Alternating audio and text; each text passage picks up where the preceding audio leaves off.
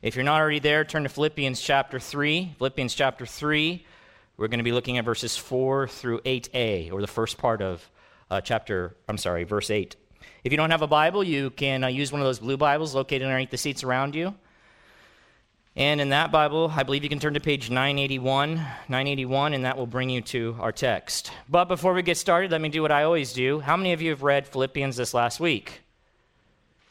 Yes? Excellent. How many of you have read it in the last couple of months, the entire letter? Very good. All right. Good. Good to see you guys. How are you doing? Good. All right. Well, keep at it, and read it this next week as well. But let's jump into the letter. Last time we looked at verses 1 through 3, right, of chapter 3. Last time I was up here preaching through Philippians. In those verses, as Paul has done before, he wanted to warn the church, or he did warn the church at Philippi, about Judaizers. About Judaizers. If you're here, do you remember that term, Judaizers? Judaizers? Okay. Judaizers, just as a reminder, were a grouping of Jews who professed to believe in Jesus as the Christ, but insisted that in order for Gentile persons, non-Jewish persons, in order for them to be saved, in order for them to become right with God and spend eternity with Him, they had to do something more than just trust in and follow Jesus. Something more. That something more was basically a commitment to Judaism,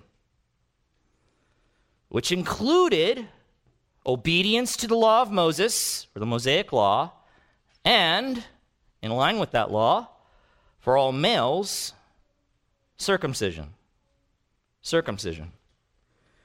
As one commentator says regarding the Judaizers, they opposed, quote, the validity of the conversion of Gentiles to Christ apart from any commitment to Judaism.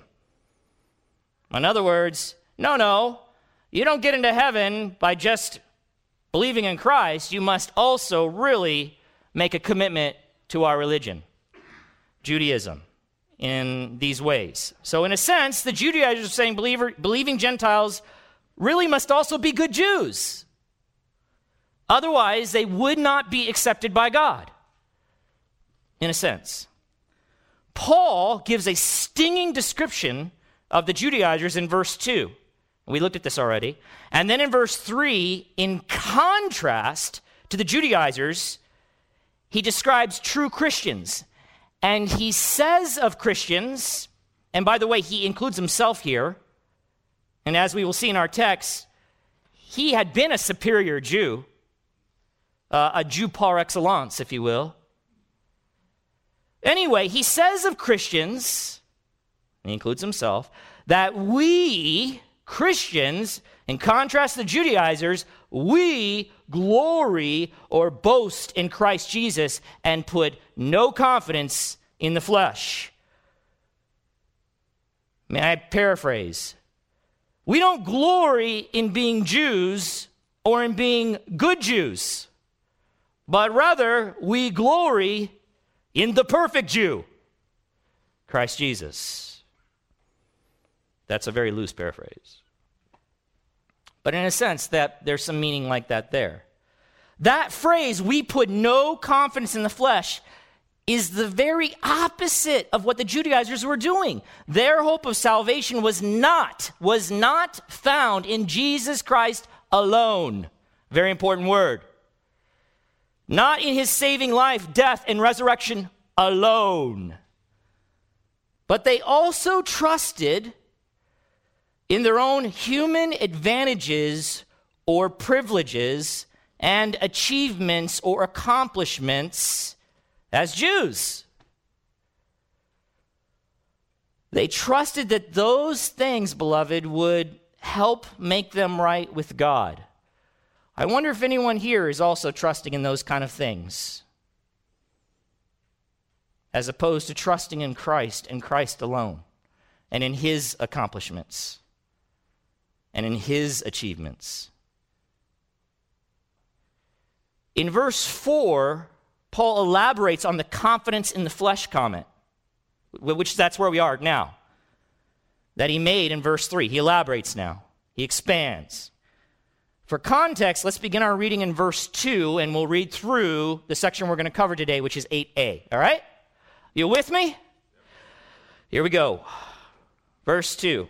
Look out for the dogs. This is all reference, all descriptions of the Judaizers. Very insulting terms. Look out for the evildoers. Look out for those who mutilate the flesh. Some sarcastic language concerning their demand that one be circumcised in order to be right with God. For we are the circumcision, now speaking of Christians, who worship by the Spirit of God and glory in Christ Jesus and put no confidence in the flesh. Verse 4, this is where we left off last time. Though I myself have reason for confidence in the flesh also. If anyone else thinks he has reason for confidence in the flesh, I have more. Circumcised on the 8th day of the people of Israel, of the tribe of Benjamin, a Hebrew of Hebrews, as to the law, a Pharisee, as to zeal, a persecutor of the church, as to righteousness under the law, blameless. But whatever gain I had, I counted as loss for the sake of Christ. Indeed, I count everything as loss because of the surpassing worth of knowing Christ Jesus, my Lord. All right, that's our text. And honestly, beloved, I don't even have to preach today. It seems like that message or the message I'm about to share with you, you already got it. You got it through the music. You really got it. And Tom says, you know that last song we sang? That's Thomas. Thomas wrote that. It's good, huh? It's good. But it's all there, really what I'm going to say. And we just kind of keep coming back to these same themes. But you've heard it already, and you continue to hear it. But we're going to focus in on it again because it's really important. It's really important.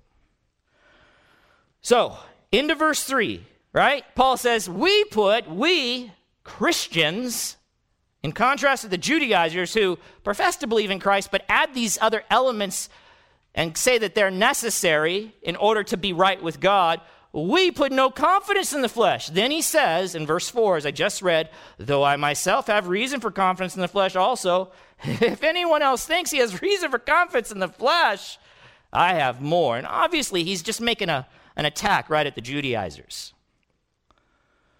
Verse 4, I would say this, makes it clear, okay, that Paul did not turn away from putting confidence in the flesh or in his human advantages or achievements because he was lacking in those areas. Well, I can't make it. If we're going to go that direction, I can't make it. I'd have nothing to say concerning confidence in the flesh. That's not the case at all. If that's the game you want to play, he goes, all right, let's play it. Let's play it. In fact, Paul, as I said before, was in all ways measurable and especially privileged and very faithful and devout Jew, as we will see. And so he could easily go head to head with any Judaizer when it came to having reason for confidence in the flesh. So the bottom line is this: if anyone had reason for confidence in the flesh, it was certainly Paul. It was certainly Paul, as I'm going to show you and as he will look to prove. But get this, beloved, Paul, the Christian, did not go that route. If anyone could, if that were possible, it would be Paul. But he did not go that route. In fact, he puts no confidence in the flesh. In fact, he now counted or valued all his many advantages and achievements as loss. And he boasted or gloried not in his Judaism, not in his Jewishness, not in his achievements as a Jew, as a devout Jew, but rather he gloried only in Jesus Christ. as the one in whom he now placed all his hope and all his confidence when it came to having a right standing with God, or being fully and completely accepted by him. You get it? Then in verses 5 and 6, Paul goes on to list a number of reasons to support his claim that he made in verse 4. Hey, if anyone else thinks he has reason for confidence in the flesh, okay, I have more. So let's talk about that, and we'll get to know Paul a little bit better. So let's look at that, and we'll move through it quickly. Chapter 3, verse 5. He begins with, circumcised on the 8th day. Well, this really is the key that unlocks his other advantages. And it also is a major issue for the Judaizers. Very important, very proud in being the circumcised people. They would even refer to the Gentiles as the uncircumcised. But this statement may not mean much to some or to moderns, right? Because they'd be like, hey, circumcised on the 8th day, that ain't nothing. I was circumcised on day 2. Why'd you wait so long? The statement is biblically significant, right? I hope you already know that, but let me just say it. It's biblically significant. In fact, specifically, circumcised on the 8th day is recorded for us in the Gospel of Luke of both John the Baptist and Jesus. That phrasing. Circumcision, here we go again about circumcision. I got into circumcision quite a bit because it was there in Romans and we talked about it there, but circumcision was prescribed by God, so it's not just something they decided to do. It was prescribed by God as a sign of the special covenant that he made with Abraham, the father of the faith, with Abraham and his descendants. And we know that because that's what the scriptures tell us all the way back in Genesis 17. In verse 9, it says, "And God said to Abraham, as for you, you shall keep my covenant, you and your offspring after you, throughout their generations. This is my covenant, which you shall keep between me and you and your offspring after you. Every male among you shall be circumcised. You shall be circumcised in the flesh of your foreskins, and it shall be a sign of the covenant between me and you. He who is 8 days old among you shall be circumcised." Right? That instruction then was also part of the law that God gave to Moses. So it was codified in the law. In Leviticus 12:3, you can see it there. Again, specifically, on the 8th day, every male child shall be circumcised. And there it doesn't talk about as it being a sign of the covenant, but here we find that to be the case.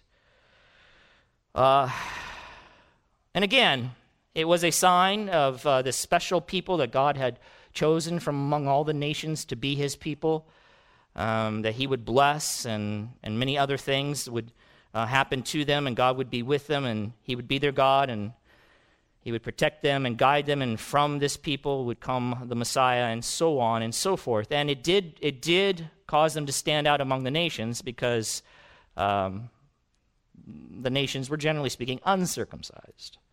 Okay? Because who volunteers to do this? Right? I mean, hey, I got an idea. No. So it was something special. And we've got into circumcision before about the spiritual significance of it and so on and so forth. But it was a sign of the covenant that God made with what became the nation of Israel, but Abraham and his descendants. And the advantages or privileges of being part of that covenant community, because that's really what Paul's saying. Listen, I am part of the covenant community. I've been part of the covenant community from infancy. I was circumcised according to the law on the 8th day. But the advantages that come with that were many. And so like we see that in Romans 3, because Paul there in Romans 2, he's arguing basically the same, he's dealing with the same situation. People are thinking that their circumcision somehow helps make them right with God because that has brought them into the covenant community. He's arguing, no, it does not. That alone is not what makes you right with God. And so, but again, circumcision was a very big deal for the Jewish people. So he's he kind of backs up a little bit and he says, wait, I'm not saying that there is no advantage to being a Jew or being part of the covenant community. There certainly is. And he picks that up in Romans chapter 3, where he says, then what advantage has the Jew? Or what is the value of circumcision? Because really they were one and the same. To be a Jew was to be circumcised, assuming you were a male. He says much in every way there were great advantages to being a Jew and specifically being part of the covenant community. To begin with, and he just kind of, he starts here and then he doesn't pick up. And then later on, he'll talk about more of the benefits in Romans 9, or advantages there are for the people of God, the covenant community. But he says, to begin with, the Jews were entrusted with the oracles of God. The oracles of God. The Jewish people were entrusted with the very words of God, collected in a book that we commonly refer to as the Old Testament. Old Testament. This truly was an advantage the Jews had over all the other nations, beloved, because God had given his oracles, his word, to them alone, with all of the glories of it, and the promises, and the wisdom, and the guidance, and the hope. To them alone it was given. They were and are still a privileged people. A privileged people. But God's favor doesn't mean God's acceptance, per se. They had God's favor in a way that no other nation had it. God extended himself to them in a way that he did not any other nation. And it was marked by, among the males, this rite of circumcision. But that didn't make them right with God. It certainly gave them God's wisdom. They certainly should have been taught and instructed by that wisdom and been looking for their Messiah and understanding their need for him, but instead, they counted God's favor as God's acceptance. Paul goes on. And Paul basically, he's just making these cases that I've got all the advantage and even more when it comes to being a Jew. Back to the text. Circumcised on the 8th day. I've been part of the covenant community according to the law. From infancy, I am of the people of Israel. So what is Paul's heritage? He's not just some kid that got circumcised on the 8th day. He can trace his heritage back. He is pure blood. He is a pure Israelite. If you remember, we've got Abraham, we've got Isaac, right? But we have some other things going on, but if we're just tracing that line, Abraham to Isaac, his son, to Jacob, who is then called Israel by God and has 12 sons who bring forth 12 tribes, the 12 tribes of Israel, and make up the people of God. One writer says, Paul is claiming here the national advantage of pure Israelite descent. Remember, the descendants of Abraham included the impure line of Ishmael. So descending from Abraham was another line. Isaac was also the father of Esau and Jacob. But Israel was the transformed Jacob from which whom sprang the 12 tribes of God's people. Listen, I can trace my blood all the way back to Israel himself, to Jacob. I'm a pure blood. I'm as Jewish can be. All right? That's what he's saying. All right, so if we want to compete, if we want to talk about the things that make us right with God, and you trust in these things and your Jewish privileges and advantages and achievements, all right, let's do it. Back to the text. Circumcised on the 8th day of the people of Israel of the tribe of Benjamin. So now he takes it up one more notch. Remember, I said there were 12 tribes, right? And one of those tribes was the tribe of Benjamin. Paul also makes this statement about himself in Romans 11:1. He says there that, again, he was a member of the tribe of Benjamin. Why does he keep pointing that out? Why does he bring it up here? As if that's if you want to talk about human advantages that you want to trust in, okay. Well, Benjamin was a celebrated tribe of the nation of Israel. It was a celebrated tribe of the nation of Israel. One scholar points out, Benjamin, the son of Jacob's favorite wife. And if you don't know what I'm talking about, just go back and read your Old Testament. We're not going to get into all this. I just don't have time. But you're like, what? What did he just say? Favorite wife? I did. The son of Jacob's favorite wife, and what was her name? Rachel. Was the only son born in the land of promise. The tribe of Benjamin gave Israel its first king and remained loyal, the tribe, to the house of David after the disruption of the monarchy. The tribe of Benjamin stood high in Jewish estimation.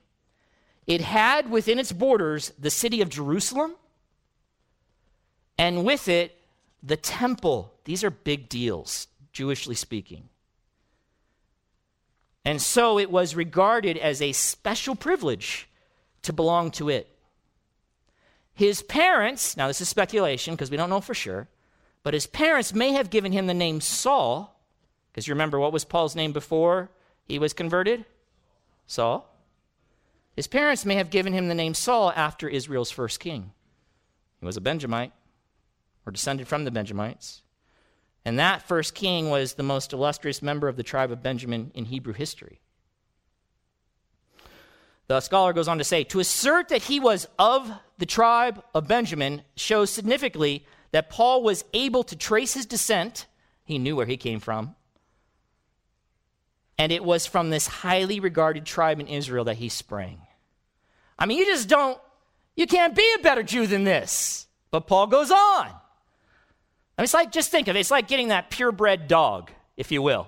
There's not a mutt in any way. This is purebred. This is the best of the best. Goes on. Circumcised on the 8th day of the people of Israel, of the tribe of Benjamin, a Hebrew of Hebrews. Okay, this seems to be a reference to his pure, here we go again, this purity, his pure Jewish, so his blood is pure, if you will. Now it's his upbringing. Was his upbringing pure? Was it purely Jewish? One commentator says this, he was brought up in a family, by saying he was a Hebrew of Hebrews, I think he is saying he was brought up in a family that was strictly observant of the Jewish way of life. And they add, he was protected from the paganizing influences of Hellenism. Hellenism. That's not a bad word. I'll explain in a second. He was not, nor was he raised by Hellenistic Jews, as some Jews were. What are Hellenistic Jews? Or the Hellenist? They were Jews who had adopted Greek culture and ideas to one degree or another. Greek, Gentile, non-Jewish. They had adopted that culture. They lived in it. They were among them. And instead of remaining distinctly Jewish, they took on some of the Greek culture around them. For instance, and this is a big one, the Hellenist Jew spoke Greek rather than the language of their people. Hebrew. And it's interesting, you'll note that there's certainly some tension in the Jewish community between the two groups. The pure Jews, the Hebrews, if you will, and the Hellenists who have set aside some of their traditions and their Jewishness. We see that in Acts 6:1. You can check it out later, but in the church, now, Jewish people, both Hellenist Jews and Hebrews, believing on Christ, a dispute arose. And a dispute arose specifically between the Hellenists, the Greek-speaking Jews, and the Hebrews, because the Hellenist widows believed they were being neglected in food distributions. And they may have been. They may have been. because there was a looking down upon. Okay? So, listen, circumcised on the 8th day, of the people of Israel, of the tribe of Benjamin, a Hebrew of Hebrews. I mean, if you want to boast, if this is where you want to find your confidence, let's go. But he doesn't, now he's gonna start talking about what he's done, his achievements, his accomplishments as a Jew of Jews.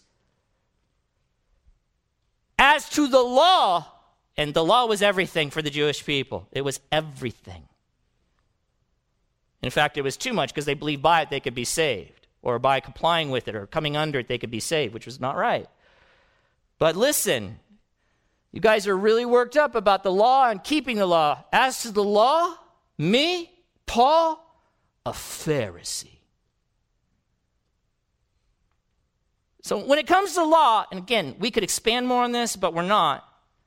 But when it comes to the law, Paul says, yeah, I'm a Pharisee. The Pharisees, beloved, if you didn't know this, were known for being the most demanding, all right? The most demanding in regard to living in conformity with the Mosaic law as they understood it. In fact, they would add on a whole bunch of other rules and regulations to make sure that they in no way violated the law of God or the Mosaic law.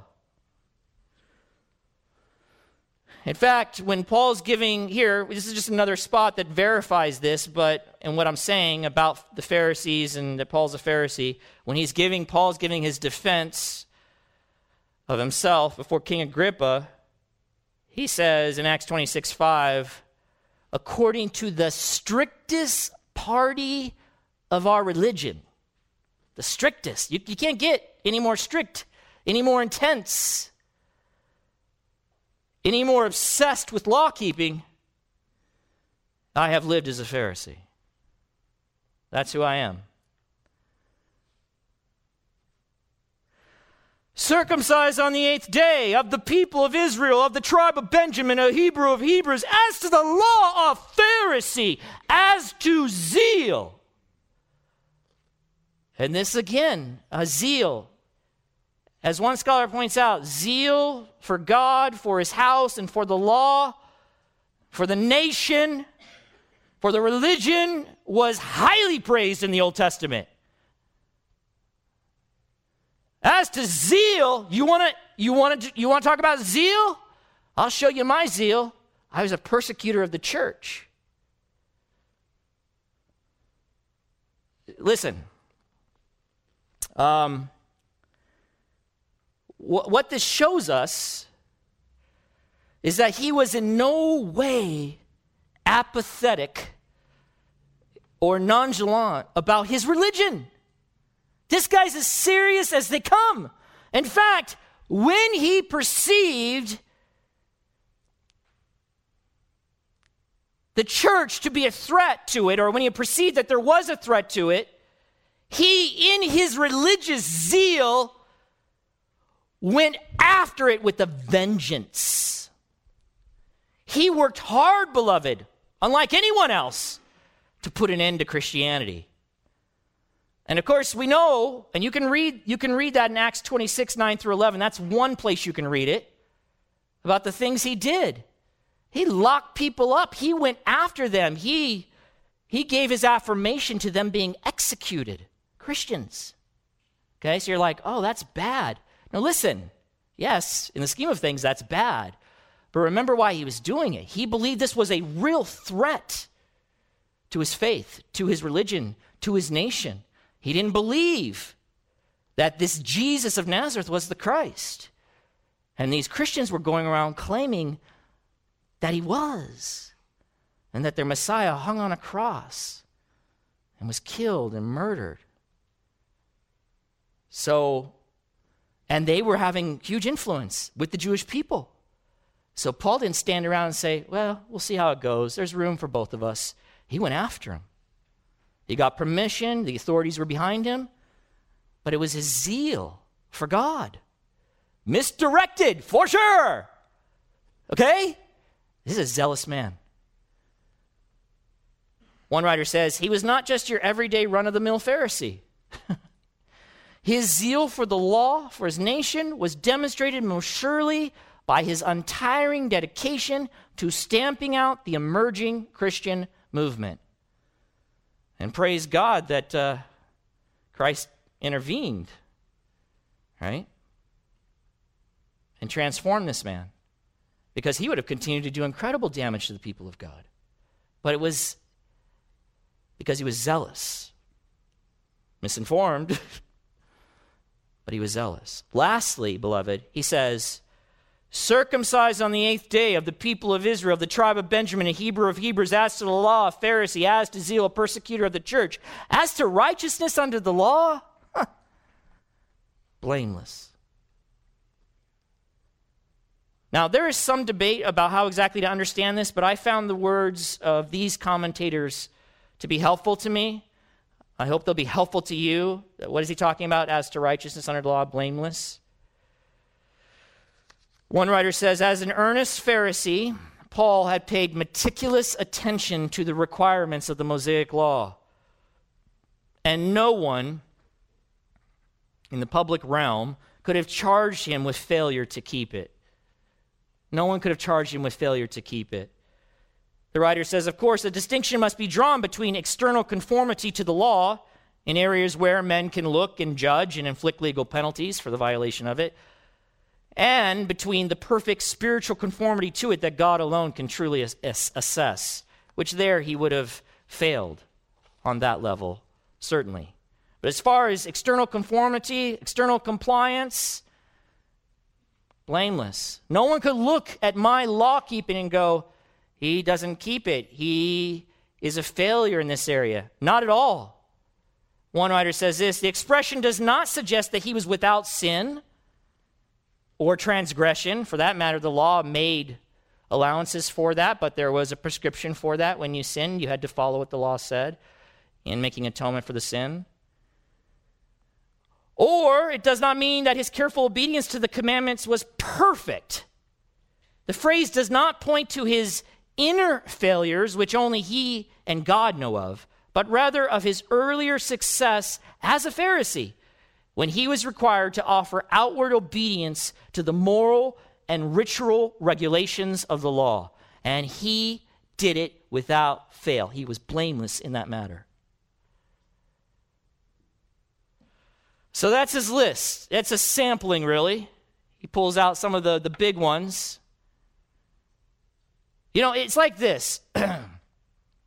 If we were thinking that way, as Paul used to think, and as the Judaizers still think, and honestly, as most of the world still thinks, and maybe some of you think, I don't know, I hope not. That's why I do this stuff, so hopefully you'll have a change of mind, because you need it. It's very important.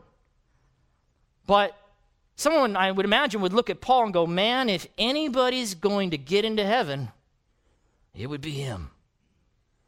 I've heard people say stuff like that, not about Paul, but in modern times, you go to funerals, they're like, I'll just tell you, Grandma Josie, if anybody's going to make it, if anybody's going to be there, it'll have to be Grandma Josie. And normally when they make comments like that, what do you think they're talking about? Works, their achievements, their accomplishments.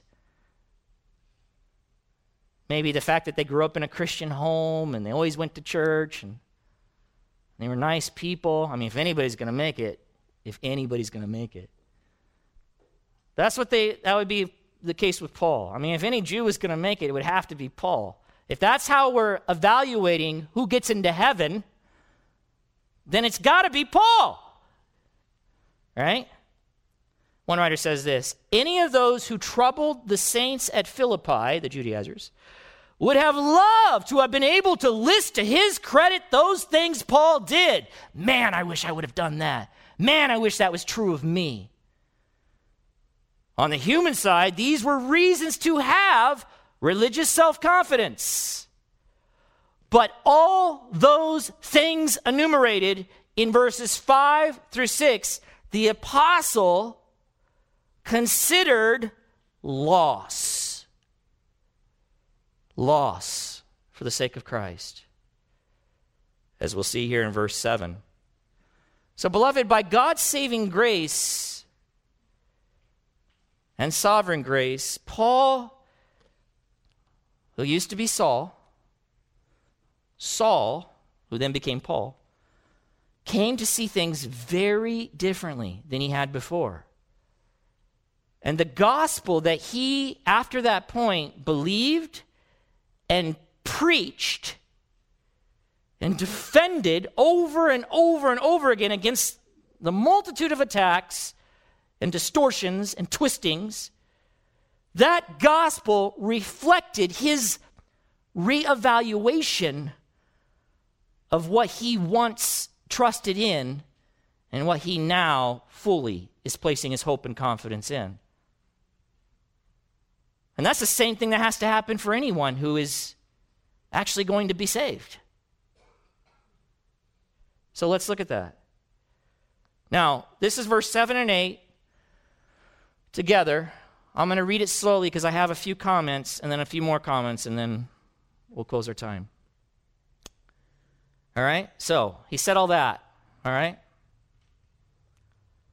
Verse 7. But whatever gain, stop.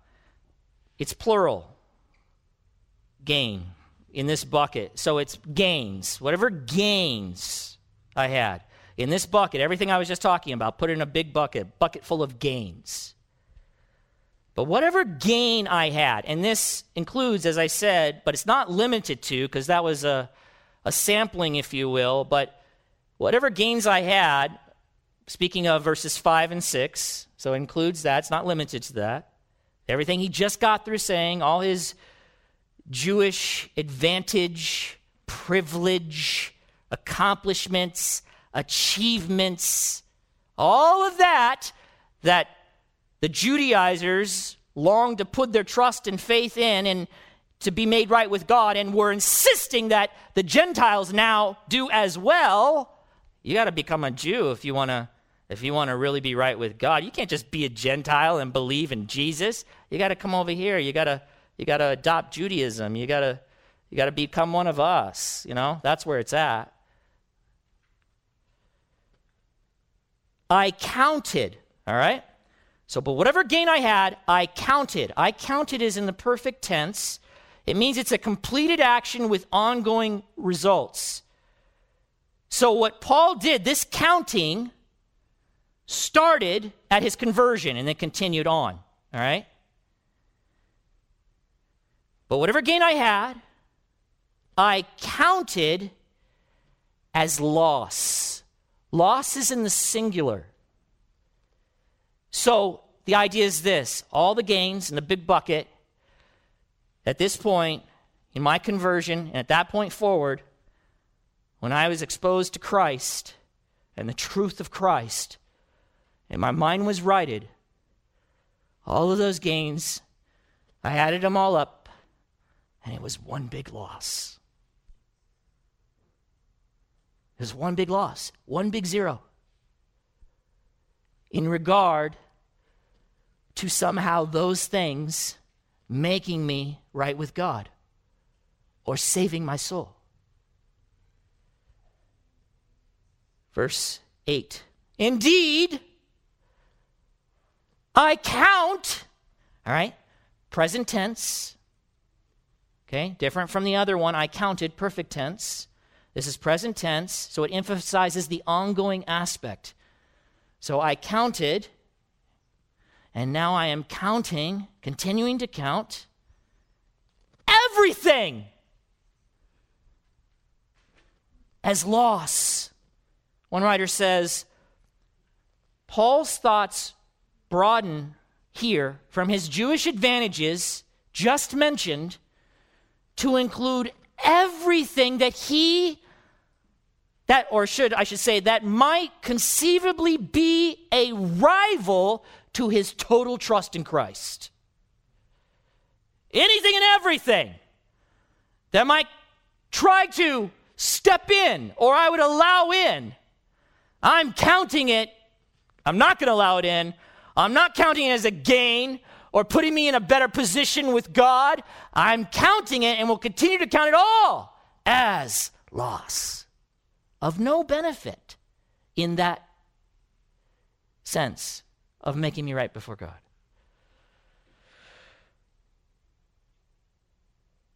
He says, because of, again, kind of restating for the sake of Christ, because of the surpassing worth or value of knowing, not knowing about, knowing. The word implies relationship, knowledge in relationship, truly knowing, not knowing about, of knowing Christ Jesus, not the Lord, my Lord. My Lord. All right, so listen, a couple things. Gain and loss. Gain and loss. We're going to leave that up there for a second. Gain and loss. Paul's using accounting terms. They're accounting terms.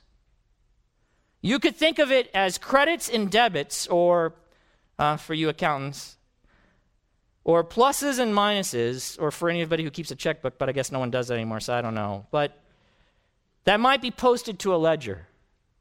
Credits and debits, pluses and minuses, assets and liabilities.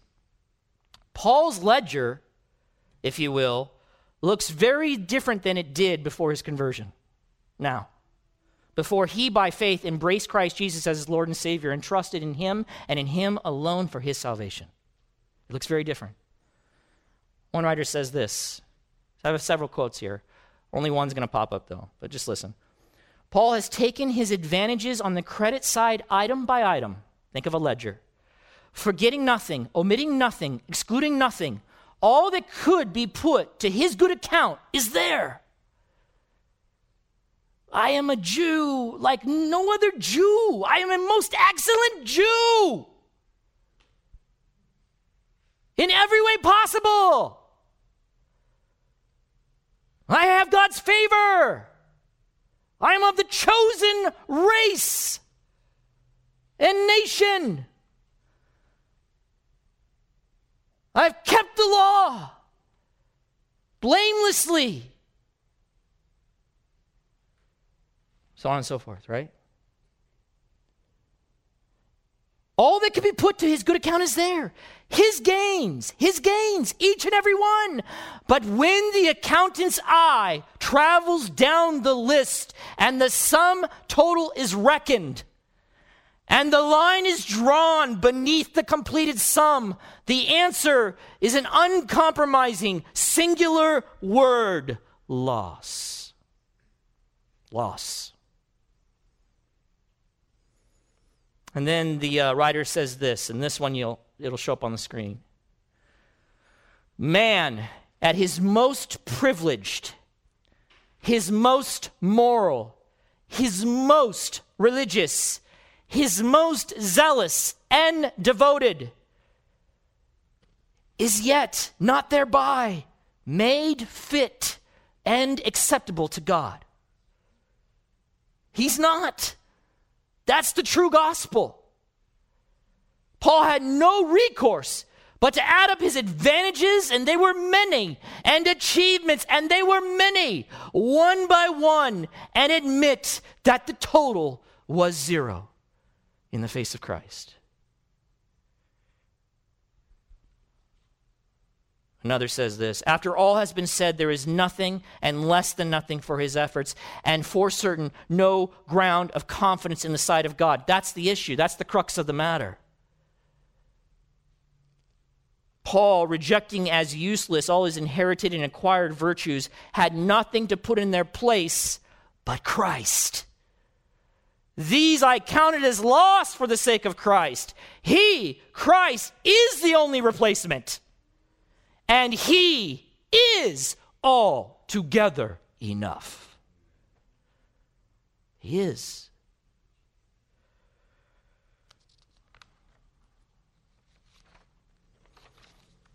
Not only has he counted at the time of his conversion these things as loss, he says, I continue to count.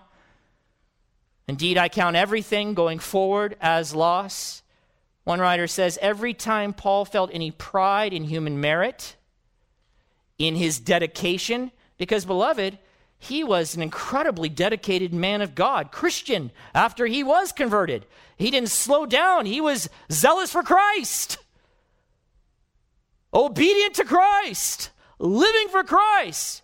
But this writer says, anytime he felt any pride in human merit, in his dedication, in his many labors, in his persecutions, persecuted for Christ, or anything that he had done, he would sit down with his ledger and move that item from the gain to the loss column. Because in the end, none of those things, good things, but none of those things in Paul's life would contribute to him being right with God or contribute more to his salvation or being justified in God's sight. Not a one.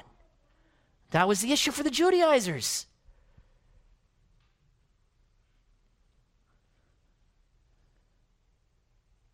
What kind of ledger do you have? Do you have a ledger of the Judaizers? Or do you have a gospel ledger? Are you valuing appropriately, biblically, Christ and these other things, your achievements, your privileges, your accomplishments? Are you seeing them rightly? Are you counting them as loss in view of Christ, who is everything and worthy of all praise? I've asked this question before, but it's a good one for you to ask of yourself, and it reveals where you really are in regard to seeing things rightly and understanding the gospel correctly. If you were standing before God and he were to ask you, why should I let you into my heaven? What would you say?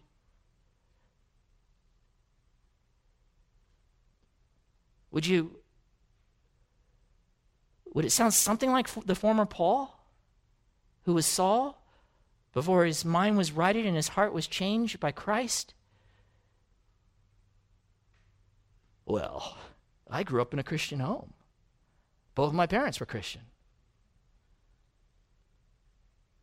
In fact, as far as I can go back, they were all Christian. I got Christian blood running through me. What? I go to church all the time. Never miss. I mean, unless I'm sick. But I'm faithful. Read my Bible. Huh? I'm a good person. I'm a good person. And I make great sacrifices for my church body. That's why you should let me in.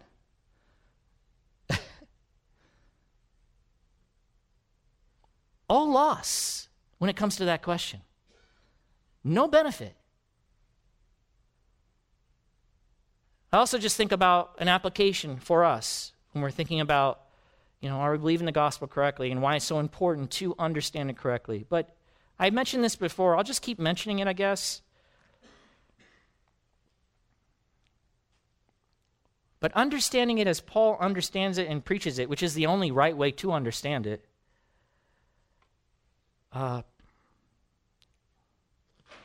creates a humility in your heart, which we're in desperate need of. A humility before God and a humility with one another. Because, that's kind of where you go if you don't see it rightly, Paul says, you guys want to compete? We want to go head to head? Check me out. I'll show you all up if we're talking about human advantages and accomplishments or privileges, right? So that's what happens sometimes with the body of Christ when they're not thinking rightly about these things. They'll look upon another brother or sister because God has been working in their life in a certain way that has brought about accomplishments and achievements of a good type, but they're thinking that somehow has made them more right with God? No, not at all. Not at all. Who makes you right with God? Anything else? Anyone else? And specifically, it's Jesus and what he did to bring about salvation for sinners. And his doing of it was full and complete. There's nothing left for you sinner or me sinner to try to add to it. So my sister Senia gets into heaven the same way I get into heaven. And the same way any sinner will find themselves before the presence of a holy God. It is through Christ. So that becomes the same thing that we are longing for and hold on to and focus on and glory in and boast about.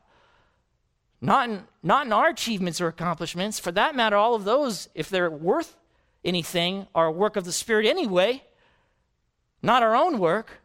But you get it? She and I and any sinner only get in the same way. There isn't, well, if anybody can get in, they'd get in. What are you talking about? Anybody who puts all of their hope, faith, and confidence in Christ gets in, end of story, period. And so that's humbling because it means we've done nothing. We've contributed nothing. We're humble before God. We're humbled among one another. We'd all be lost. We'd all be without hope apart from Christ. Another thing I might say real quick, peace, rest. The Christian life, the Christian faith should produce a peace and a resting in Christ, a peace that we have in Christ, not anxiety. But performance-based Christianity, which is, I got to do something to make myself right with God or help contribute to what Christ has done in some way. Have I done it? Am I doing it? Have I done enough? I don't know. Anxiety. That's not to be the case for the Christian. A rest and a peace in Christ, in his finished work, done, completed. It's over. Entirely, slate wiped clean in Christ, declared righteous because of Christ and his righteousness. Finally, evangelism. That was part of the issue, for the Jewish people. They're like, look at these Gentiles. They're disgusting. They are disgusting. They're pagans. See, that was wrong thinking. You're disgusting too, apart from Christ. I mean, you manifest in different ways. But before God, if we're talking about before God Jewish people, you got nothing. Even with all of your advantages, in the end, you've got nothing as far as being accepted by God. No, nothing. Right? So in our evangelism, if we get this, then no one, no matter how jacked up they are, no matter how nasty they present, no matter their past, no advantages, no earthly advantages, no earthly achievements, right? Nothing. You know what? They can be saved too. They can be made right with God too. Why? Because it has nothing to do with that. It has everything to do with Christ. And if they will bow their hearts to Christ and put their hope and faith and trust in him and in him alone, they too will be made right with God. Done. Father in heaven, we thank you for the gospel, and we thank you for the glory that it is. And Father, may we continue to put all of our hope and trust in Christ and boast in him and him alone and on the cross that he died on in order to save sinners. And we pray this in Jesus' name. Amen.